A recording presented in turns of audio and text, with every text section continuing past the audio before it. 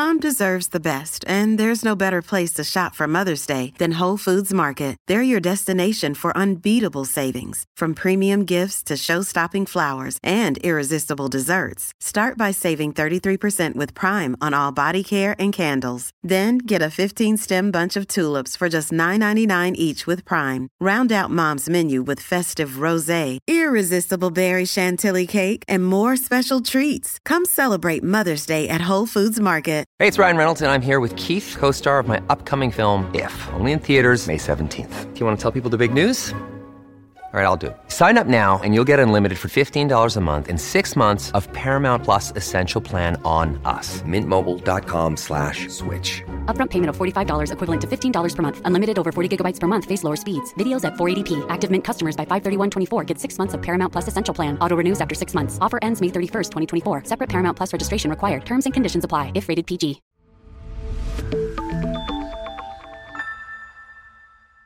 Welcome to Wealthion. I'm Eric Chemi. We haven't talked enough about insurance, specifically life insurance, in these recent episodes. And I read a note that life insurance for a lot of people is their second biggest asset, something we don't think about, right? But there's this huge amount of money that's waiting for you being invested.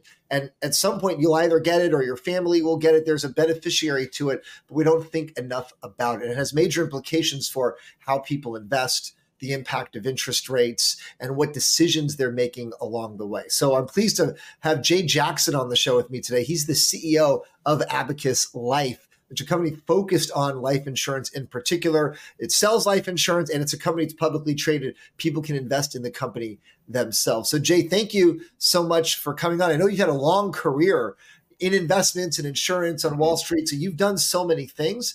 Just walk me through the basic example here of maybe the biggest misconception a normal person has about life insurance. Sure. The biggest misconception, the way people treat life insurance, is that they don't treat it like an asset. And as you highlighted, I've been in a variety of different investing firms. I've invested personal assets, obviously, and worked with high net worth clients in equities and worked in munis. And this was a unique asset class. What's interesting is that I'm one of the few people that call it an asset class. Most people, when they look at their life insurance policy, they look at it like debt, meaning that they take out a life insurance policy, they're going to pay on it every single month, but it's a benefit that they're not truly going to see themselves. And what I mean by that is that if you look at life insurance as an industry, right now, the size scale of it is just massive. Life insurance, which is owned by individuals here in the United States, is a $13 trillion market. 13 trillion. That's 2.5 times the U.S. residential real estate market, but very few people pay attention to it. What's fascinating of the 13 trillion, 90% or 9 out of 10 life insurance policies, or 90% of that 13 trillion, never pays a claim. So if you really think about it, the life insurance company is one of the greatest businesses in the world, right? Where you collect premiums and you only have to pay out 10% of the time. And it's not because the life insurance companies have done something nefarious here. They haven't. It's what happens is that people treat life insurance like debt, meaning that it's an expense to their bottom line. So let's just take somebody who is now 75 years old after paying into their life insurance policy for 20 years. They don't look at that like a mortgage payment, which is how they should. Instead, they look at that and they say, okay, well, that's the insurance I never wanted or had to use, thank God.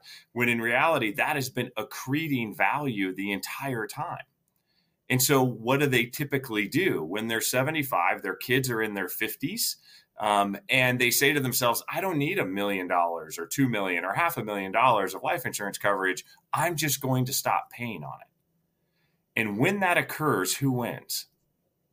That 90% scenario I just gave you, right? Meaning that the life insurance carrier is a big winner in that. When you fill out a life insurance document or a contract for the very first time, the very first section of that contract, do you know what it's called?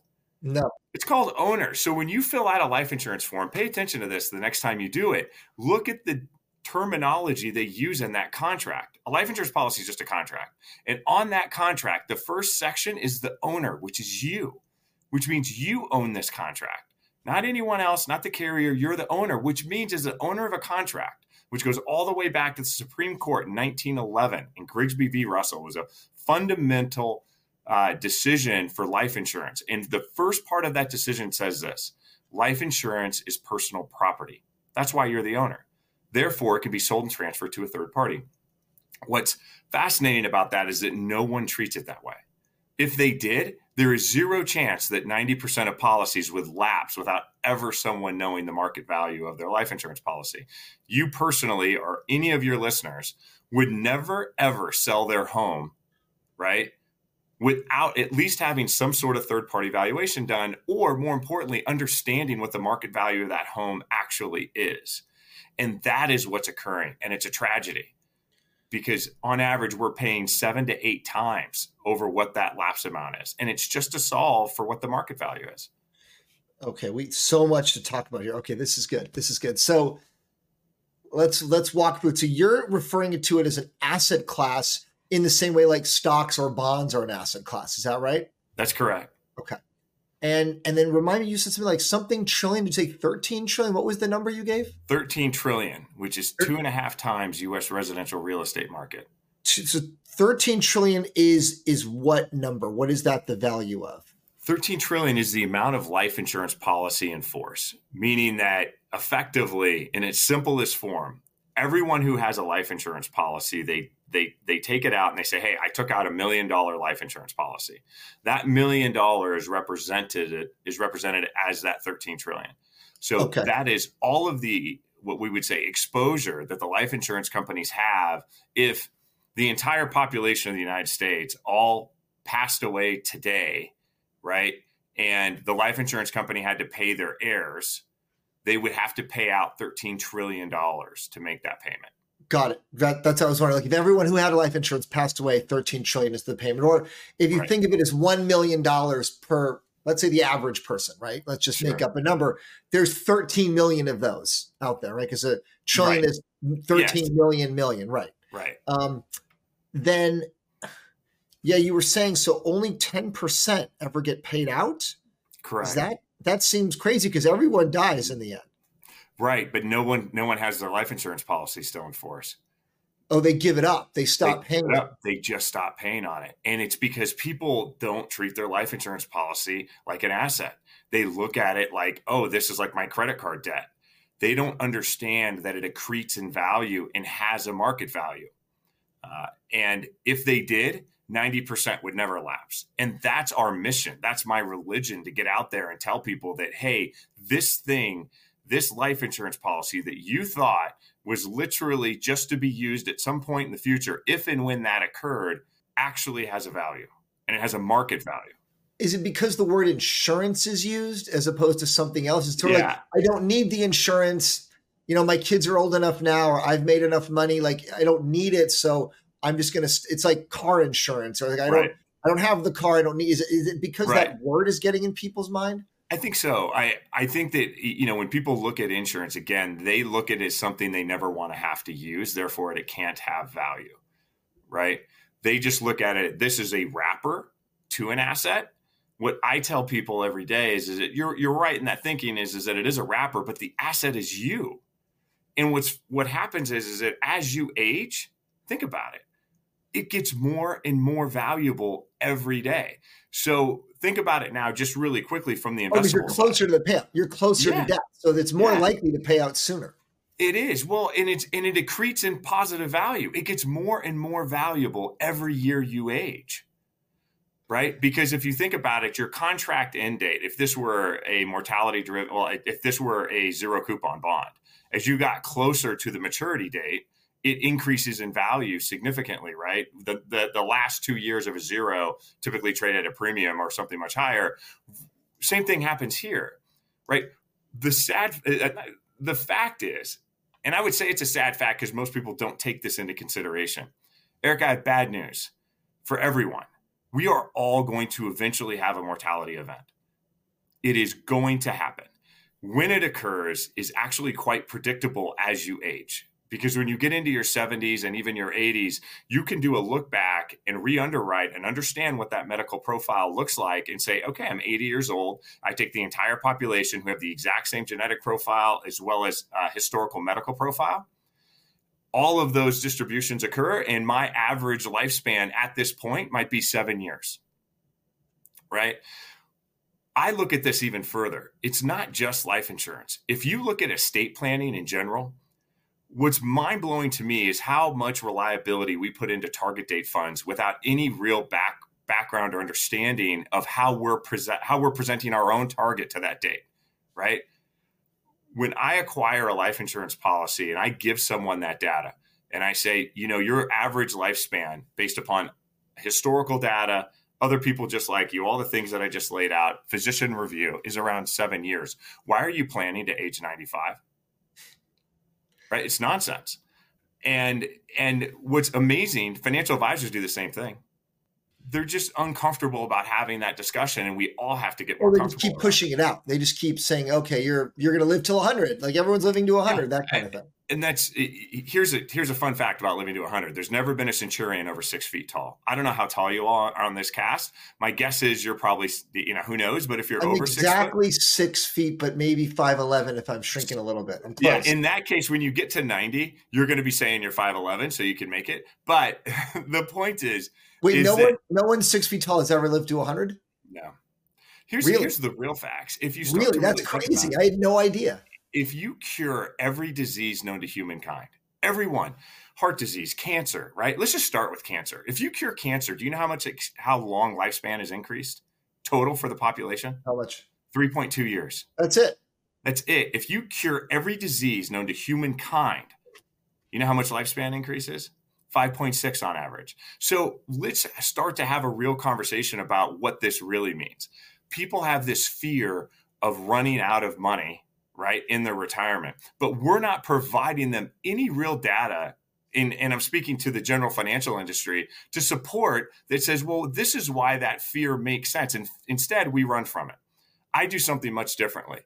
I give them the lifespan data. And what we say is, okay, now that we understand what the lifespan is, let's look at what the fair market value of your life insurance policy is. Sure, in 7 years, the payout to your heirs will be $1 million. However, at age 80 today, that could be worth $300,000, not zero. Don't lapse it for nothing. And are you talking about term, whole, universal, variable? Which life insurances are you talking about? Yeah, so when you get up to past age 75, there's not much term left. No one issues term at age 75, right? So I assume we're ignoring term. I assume it's like, let's say I have some term right now. Yeah, that exactly. Takes me from 35 to 65, and that's it. And that's it. And then at 65, you have to make a decision. You're going to have to say, okay, I really can't get term, or if I can, it's not going to be great. It's going to be pretty expensive. I now want to think about having permanent life insurance to age 100 or 120 or whatever the protocol may be. And at that point, you're going to acquire either a whole life or a universal or an index universal. But universal life means something that effectively it's flexible premium. In a nutshell, here's what happens. You're going to start to overfund your premiums early, right? So at age 60, 55, et cetera, when you take that policy out, for you to have a target premium that stays consistent, ultimately to, let's say, age 100, you're going to overfund it early, meaning, your cost of term insurance at age 55 is much cheaper than what it is at 75, right? So you're going to overfund that because permanent life insurance is going to cost you more money at age 55. Overfund it, meaning you're going to build a cash value. You build that cash value so that when you get to age 75, you use the excess cash value to fund the increasing cost of insurance over time. The challenge in that math is it generally, specifically the last decade, when you look at the interest rate environment we've been in, those were underfunded. And so now at age 80, you don't have the cash built up to continue the policy at that premium level, which is why your premiums ultimately may go up. And we see that occur very, very often. Whole life, you're self-funding. But even with whole life, what happens is, again, as people turn age 80, they see this massive cash value. They're effectively self-funding a big part of any of their maturity claim. And therefore, they're going to get a loan against it, or they'll just take the cash and use that for other needs that they may have at age 80 or 85. And so, primarily, we're looking at those over the age of 65, those that have universal life policies. We estimate that, and it's a growing number every year, to be around 233 billion last year, 250 billion this year, 260 the next year, because as the aging population continues to retire, just like we talk about in the baby boomer side, this market just gets bigger and bigger and bigger. And the tragedy for us is that I think as great as we're doing is spreading this message and people are starting to get accustomed to what they hear, our entire industry only captured less than 2% of that $233 billion last year. And it's because of education. It's because of understanding and people starting to understand that, wait a minute, my life insurance has a value. Another day is here and you're ready for it. What to wear? Check. Breakfast, lunch, and dinner? Check. Planning for what's next and how to save for it? That's where Bank of America can help.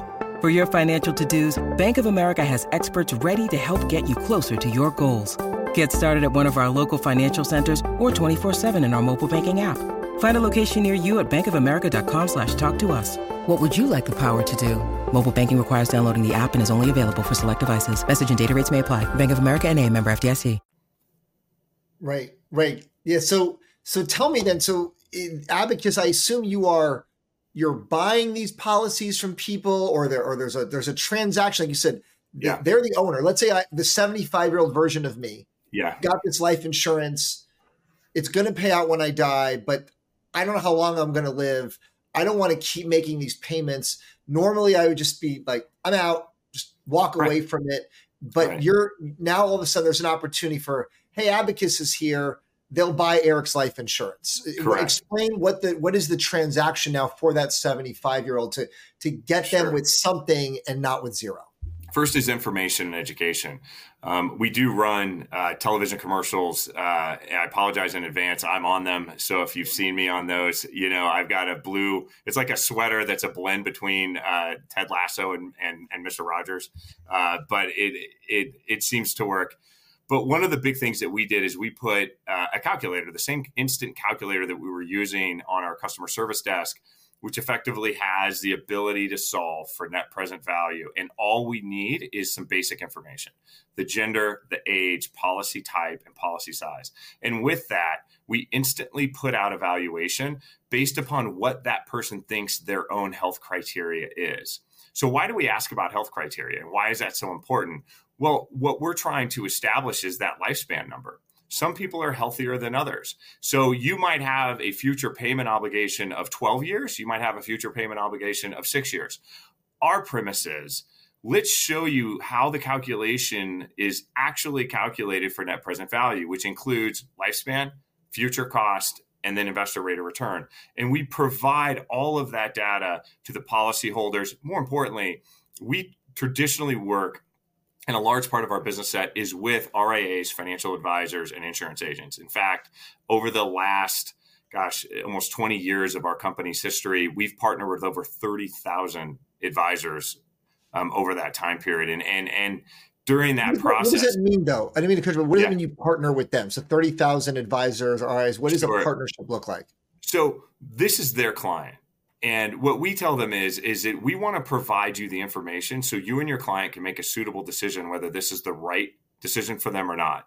One of the things we'll tell clients frequently is, here's the math, right? If it's over the next 7 years, this is your premium obligation over the next 7 years, and this is the rate of return you should pay your estate. Frankly, you should keep this policy. However, your market value in today's numbers could be $250,000, $300,000 per million. Our average payout per million is around 22% historically. So it's a significant number. We also find this really useful in large family offices. We see this in business transactions frequently. They ask us for us to do the valuation of the contract because it has real net present value.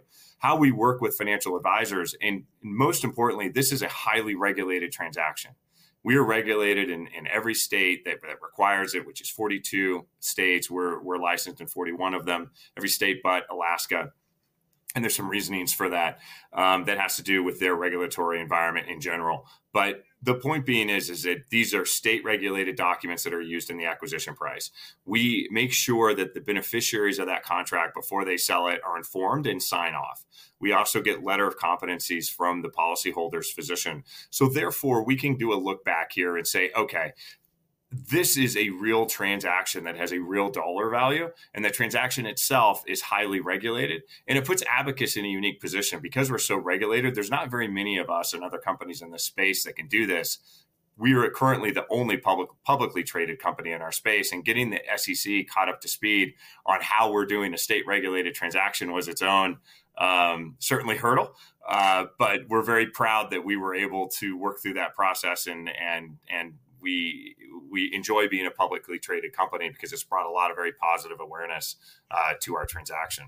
Is this, I've read Viatical. Is this Viaticals where someone else takes over? So Viatical is a little bit of an older term but specifically what a Viatical is if someone has a lifespan of less than 2 years or 24 months, then some states will call that a Viatical.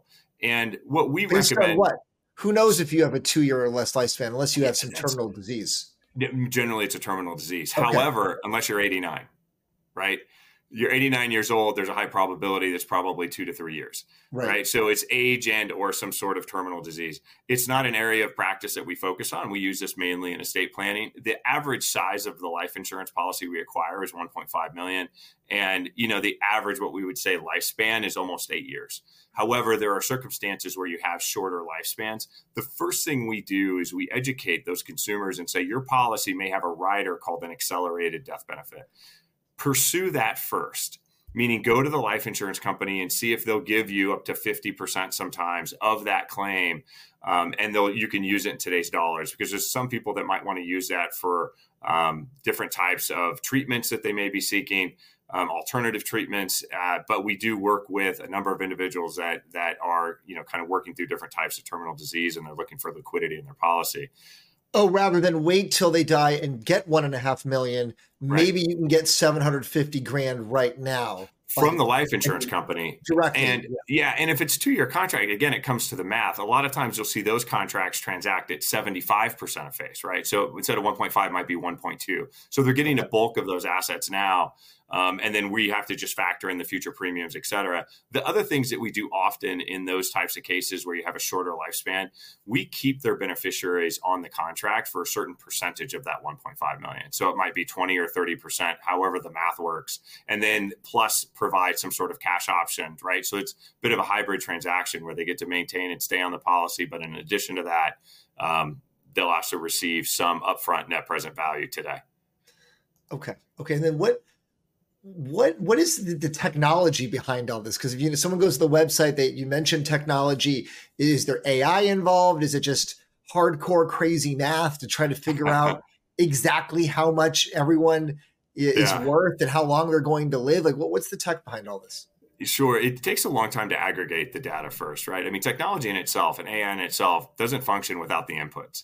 And we've got 20-year history of those inputs of really tracking different types of mortality experiences related to different types of impairments, right? Related to different types of genetics and family history. We then aggregate all of that data along with utilizing third-party lifespan firms that have medical actuaries on staff and their own sets of data. And then additionally, that we'll seek a physician review as well.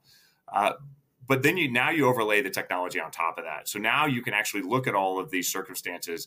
What AI means to me is really large language models, the ability to process reams and reams and reams of data in an effective, efficient way that can be recalled easily. And we do use that. And we use that in a sense so that we can provide information to our clients in a very timely way, to their financial advisors in a very timely way. I think what you touch on is super important.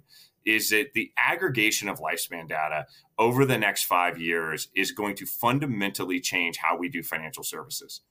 And all financial services, like even just your regular stock and bond investing, all of that. Absolutely. In fact, we're working now. Part of our verticals is what's called ABL Wealth. And inside ABL Wealth, ABL is our ticker symbol. ABL Wealth Advisors is a firm that we have launched as a subsidiary of our Publico in the last really 6 months is when we started the process, and building out even ETF models structured around someone's lifespan. So, effectively just making the target date fund scenario much more personal and much more accurate to that individual, right? So many of us just pick like 2035 target date fund and have no idea why. Now we can do that with some precision, but most importantly, in a very customizable, personal way. And you start to have those conversations now with financial advisors and how they're structuring these.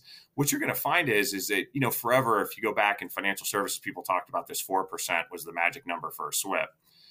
And the reason why is that they're running this out to age 95 or further. And what we say is, why are you doing a 4% SWIP on someone with a 5-year lifespan? That's nonsense. Oh, then you can do 20% and you'll be fine. Like it might not be quite that much, but it might be 12, might be 10, right? When you think about how annuities are issued, doing medically underwritten annuities would then give you significantly more monthly income if you had a better structure on understanding what the lifespan is. How do you figure out lifespan? What are the data points you're looking at that help you predict a lifespan better than what had been happening before? Well, and large data matters here, right? So what you're doing is you're taking an individual and you're comparing them to a distribution curve of lifespan of individuals that have very similar traits. And so aggregating that information is the first challenge, and then being able to cross-reference it against other circumstances. But so what are the traits? What are the factors that tend to matter the most? Obviously, we know gender, age, location, like job. When we medically underwrite someone, there's as this continues to evolve, we're going to see genetics play more and more a significant trait, right? You know, there are some recognizable genes at this point. Like there's a FOXO3A. We all have it, but if you have that genotype turned on, it could indicate that you have a 50% higher probability to living past age 90. Right? Those things are really interesting. It doesn't mean that is the end-all predictor of what your lifespan is. It's a combination of factors. And the biggest factors that we see that will impact your lifespan, one is BMI. You know, how much and how much weight are you carrying above your muscle mass at certain ages is super important. And then what are the complications in relationship to that? You know, BMI, diabetes, kidney disease, cardiovascular disease, and then historically looking at how that's impacted your family. Those things really matter. But I'll tell you, a step further are things like community, right? Understanding what the community is like. Are they living near relatives? You know, we have a strong belief that, you know, one of the things that we ask frequently, I'll tell you what, to all your listeners on this podcast, if you want to give someone a gift who's over age 75, you can give them significant extension in lifespan by doing one thing. Sending them a subscription, and I'm not going to tell which firm you should do it with. Send them a subscription to learn a second language. There's a couple of companies out there that have them. Why? Think about what that does. One, it activates their neurological, right? Two, what else does it do? Build communication. Three, what else? Community. Four, travel, movement, right? Engagement. And fourth, purpose. I think that the mental aspects and neurological aspects of who we are going to really matter on a go-forward basis. When I speak at conferences, I share some of the facts that you and I just spoke about, you know, in relationship to, you know, over 6 foot and those things, and they're fun and people kind of like, well, okay. But what I really tell them is that I'm going to give you the greatest gift. The greatest gift I can give you is the last 10 years of your life back, right? That's the data that we look at. And ultimately, we feel pretty confident when you get past age 90, things start to deteriorate no matter how old you are. You just saw the former First Lady from Jimmy Carter just pass away. Right. And how old was she? In her 90s, right? 90. I think she was 96, right? She didn't live to 100. And Charlie Munger was 99. Didn't make it. He didn't make it. Like, it's such a fallacy to say you are. Right? You're talking about someone who had the best healthcare ever, right? She had attendance, she had people watching out for her, and she had community. And so I think when you really start to think about these things, now is how do I adopt this as an RIA or financial advisor or anyone into my practice? Life insurance is such a key component to finding liquidity. So to increase assets under management, to find liquidity for your clients who weren't actually realizing that had liquidity. And now you apply that to other financial assets and adding kind of a customized solution. I think we're going to see a huge impact on the financial planning practice over the next 5 years because of this. What's one example like that how financial planning may change if you just had to pick the biggest change you're predicting to see? Yeah. First and foremost, and this is a little self-serving, but people are going to start treating life insurance like an asset. Okay. They really are. Like we talked about at the beginning. Just like we spoke about. When that happens, let's just think about that. $233 billion lapsed over the age of 65. Let's just break down some of those numbers. If you just take the folks that are over age 80 that may have had a policy there that could have been sold at a higher market value, you're still talking, you know, to the tune of actual cash payouts, $40-50 billion. Right? How much was allocated to target date funds last month? right? Like, just think about the scale of that number. How many times have advisors heard, I can show you how to increase your AUM, when I'm sitting there saying, you've got a 7X in your book and you're ignoring it? That is a massive shift that could increase the amount of AUM that financial advisors are able to capitalize liquidity into other assets. That's such a huge shift, because then where does that go, right? That goes into other funds. That goes into other type of liquid options. I mean, you can see how one funds the other. And then the second piece to that is, I think that we're going to have customized financial solutions based on someone's lifespan. And I think that's going to have a monster impact on how we do things like estate planning, how we set up systematic withdrawal plans, right? The entire impact of that conversation. And if you as an advisor are not in front of that, your competition will be. How do I know how long I'm going to live? It's interesting. You're probably pretty good. I mean, I can tell you, we can go through it. I like to joke and say I'm a lot of fun at the holiday party. I'm like the carny in the corner, and everyone's like, "Hey, what do I got?" And I'm like, "Look, to be honest, like, drink up, because you're not going to go long. So have a great time." I really enjoy it. Someone like me at round number, 39, 40 here, that it's like, okay, is it 70? Is it 80? Is it 90? Right? Because those are all still so far away, but those are massively different. Yeah. I think the way I would think about it is that when we look at population today in that segment, 35 to 55, and you remove things like excess mortalities that happened during COVID, et cetera, and you just look at that time frame, I think that your next goal is, what am I going to do to 65? Because part of that statistic, when you look at the general population and you see males average lifespan to age 78, might be a little, I think 77 and a half now. That also includes mortality rates related to infants. It includes mortality rates left. Right. That's starting at 0. So once you've made it to 40, you're already going to be already there. Right. Yeah. So now you're looking in your 80s for sure. Right. And also take a quick look at your family history, right? Understand that the things you do when you're 40 or 50, you can have a major impact when you're 80. I would tell you there's a really high probability, and you have to discount accidents and other things that happen. Right. But if those are out of the equation, you have a really high probability of living to 80. You also have a really high probability of living to age 90, right? What is your 80s going to look like for you? That's the question you have to ask yourself. We see some really great living people in their 80s, and we see some people who are really struggling. Right. One of the first times, I think, in our country's, history, is that where we saw an increase in lifespan for those over the age 65, but a decrease in health span. Meaning that, you're going to live to 88, 89, but at age 82, things start going really badly for you. And that's not a life, right? It's not the dignity that people want in their 80s. And so we start to have conversations with people, generally not 39, 40, or even 55 years old, because currently we're very focused on what that looks like for their life insurance policy. So we're typically working with seniors 65 plus. Right. But the same principles apply, right? And it's that mindset of, how do you want this to look? We know that having a sound financial plan can relieve a lot of stress when you're 80. What was the impact of COVID? Sure. Interesting. In our demographic, you would think that it would have been significant. But remember, the people we're underwriting, and if you're 75 plus, what we saw in COVID was that many of these individuals already had significant impairments, and COVID maybe accelerated those a little bit. I can give you a classic example, and I use this often, and I'm not a COVID conspiracy theorist. I'm not any of that. I'm just telling you the facts. We had underwritten an individual who had been diagnosed with pancreatic cancer. That was 2 years prior to COVID. He passes away during COVID. The death certificate came back, and what did it say? It could have said either pancreatic cancer or it could have said COVID. It absolutely said COVID. Yeah. Right? We know he passed away of pancreatic cancer. I see. Like, he was going to pass away at that time anyway if COVID had never existed. Right. But then when you look at the reporting on that, for a number of reasons, it's a whole nother issue that I have in just how we report cause of death. Right.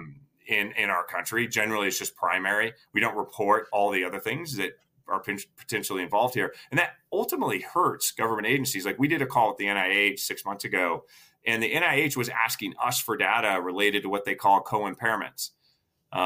And we saw things in COVID that started to happen at the very end of 2019. For example, we were tracking 73 to 75-year-old, and we have one of the largest life tracking and mortality tracking databases. We can work with state and pension funds and insurance companies, help them identify when these occur. But we're also tracking comorbidities along the way, or what we call co-impairments. Like other things that you have in your body that might affect you. Yeah. So we started to see, it was really fascinating. We started to see that those that had a BMI over 30 with kidney disease and diabetes, we saw this excess mortality start to happen around age 74, like in November, December of 2019. And it was a leap off the page. I'm like, man, that's weird flow. The flu is really bad. Before March of 2020, before Yes. the shutdowns. Yes. And we were like, the flu's really bad. Right. Like, what's going on? This is some sort of, but it was at the time, you're like, interesting. Let's keep an eye on it. And then, of course, you saw it really take off in March. So, I think the conversations with the NIH and others are using these type of co-impairment strategies to help predict what the next pandemic might look like, and who that might impact. Is it crazy? Because I've had conversations with people, they don't say it on camera. They say it privately. They say, look, maybe there should never have been a shutdown, and all the inflationary spending afterwards. Everybody got COVID anyway. Mm-hmm. Everyone who was going to die of COVID died anyway. Like you said, was and we're facing it now, because now we're dealing with this massive stimulus that we're trying to deal with, because we had all the shutdowns and COVID. Like, are we now still 4 years later paying for something that we could have simply not done? Because like you said, that was a person with pancreatic cancer. That person was going to pass away regardless, and we didn't need to shut down half the economy. Sure. I mean, I think, all of us could say that about different markets and things that have happened over the last 100 years, right? Like in retrospect, everything you said, I absolutely agree with. In the time, I think there was so much unknown. We weren't sure about some of those things. Like, I had some statistical data, but it wasn't enough to support saying, hey, let's not do this. And I think that's where people stood. Now, again, I'm not on either side of that argument. I'm just about facts. But it's like you have better data. It's like you have better data than anyone else does. That's correct. We had very accurate data. I will tell you, as a business, we're based in Florida, and we never shut down. Partly because we were sending checks to seniors, and we were processing mortality claims. We were tracking medical data, and that was useful to the state. But in addition to that, we had really good data to support where we were as a business and a company. I think, the biggest thing that I hope everyone takes away from what happened with COVID is that we didn't apply any type of real, I think, thought process in the decision process of people based upon having COVID, whether you had the vaccine or not, right? So, being able to be, how long did immune characteristics take place post-COVID if you had it without it? And I think that I think that was a poor part of the decision process. Because, for the same reason, if you catch the flu during the flu season, you don't go get a flu shot after that, right? It's too late. It's over. Yeah. Yeah. We take that into consideration everywhere else. But in that decision process, we weren't, I think, they weren't doing that. And I think, there's a lot of mindset around that. I don't want to go down that road, but I think that'll be a different episode. Yeah. Yeah. I mean, I have the data, and so we can, we look at people who survive COVID, who, in that same target group, who are healthier, right? If I were to give advice to anyone today, is if you have a hard lesson from that, it's exercise, it's eat better, right? It's take care of your bodies. And because when you get to age 75, I don't care if it's COVID or anything else, you are frankly more vulnerable. And the things you do in your 39 and 40 or 50 or 55 have a massive impact. It's all the same advice, isn't it? Right? It's like sleep, eat better, exercise. Okay. Yeah. It's like, cures everything, apparently. Yeah. Well, I don't know, it cures everything, but it sure gives you a better shot. Yeah. Then the last thing, interest rates higher right now. What does that do? Obviously, we know these insurance products are very sensitive to interest rates, especially, on the company side. What effects are you seeing right now in terms of how people are behaving, and then how you're trying to manage that investment portfolio? Sure. So we'll start with how people are behaving. It's given us a pretty unique opportunity in this environment, frankly, as people are seeking liquidity from their assets. they're much more open to learning that, oh, I had no idea my life insurance had this value. Maybe I should pursue that. And so as a business and company, I'm not telling you anything that is not public. You look at our third quarter earnings results, we're up 20% top line and 26% adjusted EBITDA, right? So, this is the type of year where, we're going to see more increase than we ever had before, right? When we look at our advertising, we see anywhere from 10 to 12,000 inquiries per month from people seeking advice and information about this. So I think that's a key indication to what people are looking for from an economy, right? They're in this interest rate environment. Yeah, they might be earning more in money market, but things are costing them more, and they're looking at other options and being open to other options for liquidity. Now shifting to an investor point of view. An investor point of view, as you see cost of capital increase, right, that can actually impact what the net present value is of that contract ultimately back to the policyholder, right? So the discount rates we were using 3 years ago in a near zero interest rate environment were obviously much lower in that factored calculation, meaning the payouts were higher to the policyholder than they would be today, where you've got interest rates near all-time highs, right? So there's some impact there. Where we sit as a company, as the market maker and the origination company, that's all based on new origination. So we adjust to that very, very quickly. I think overall, though, as an investment asset class, let's just look at it from a pure investor point of view. This is an essentially uncorrelated asset driven by, mortality experience. So it's much like a mortality-driven zero coupon where my counterparty is the insurance company themselves, which is A-rated or better. You have double-digit level returns on a contract that's in cash reserved at the counterparty. If you didn't know this was insurance, you would back the truck up. You would say, how do I get as much of this as I can? And I think so now, from an economy point of view, we're really, really interesting asset class. So as a public company, as an investment, people are literally reaching out frequently. We're coming out with investment products for RIAs. We have a 40 Act interval fund that's in process, that's public, which will be daily val, give people access to this asset, because that's why we went public, to give people access, inform them from an investment point of view, because historically, this asset has been reserved for the largest private asset managers in the world. And now we're making it available to every investor. And I think that's an important piece to where this is. It's a very interesting sliver or piece in someone's investment. And then just the one final takeaway then for someone just watching this, if they remember one thing, is it simply, if I'm understanding right, is it just don't let these policies lapse. They always have some kind of value. They almost always have some kind of value. Yeah. Talk to somebody and get that value. Don't just let it lapse. If I remember one thing, is that right? It is. It is. You can go even to our website. We have a free calculator. It costs you nothing. No one's going to call you right away. Like, it's one of those things that you put in a couple pieces of your contact, and then you don't have to worry about getting some email and say, then we'll give you the numbers. We give you the numbers right then. Oh, yeah. People hate that. People hate that. Hate it. I hate it. That's why I didn't do it. Now, I got crucified, by the way, by marketing for that. They're like, you can't just give the data away. And I'm like, trust me, it'll all work out. It's fine. Give people the information. Gender, they just got to put in their gender, size of policy, a couple quick inputs, what they think their health is. And then literally instantly they get, hey, this is what your policy might be worth from a net present value. And then from there, they can schedule an appointment. But whether, because a lot of people don't want to, maybe they're uncomfortable in this, they don't want to reach out, they want to talk to somebody, they just want to get a kind of an instant idea. And we do that now online. So it's really easy for people to do. AbacusLife.com, they can do it. AbacusLife.com. And then, so tell me, where are you right now? I know you're in a hotel. What are you doing? How are you joining us from the road today? That's a great question. I was afraid you might ask that. It was kind of fun. So we are, again, heavily regulated. So I am, oddly enough, in Las Vegas at a conference related to insurance regulation and regulatory, even from the political front. So, we meet with governors of every party and talk to them about getting this message out, right?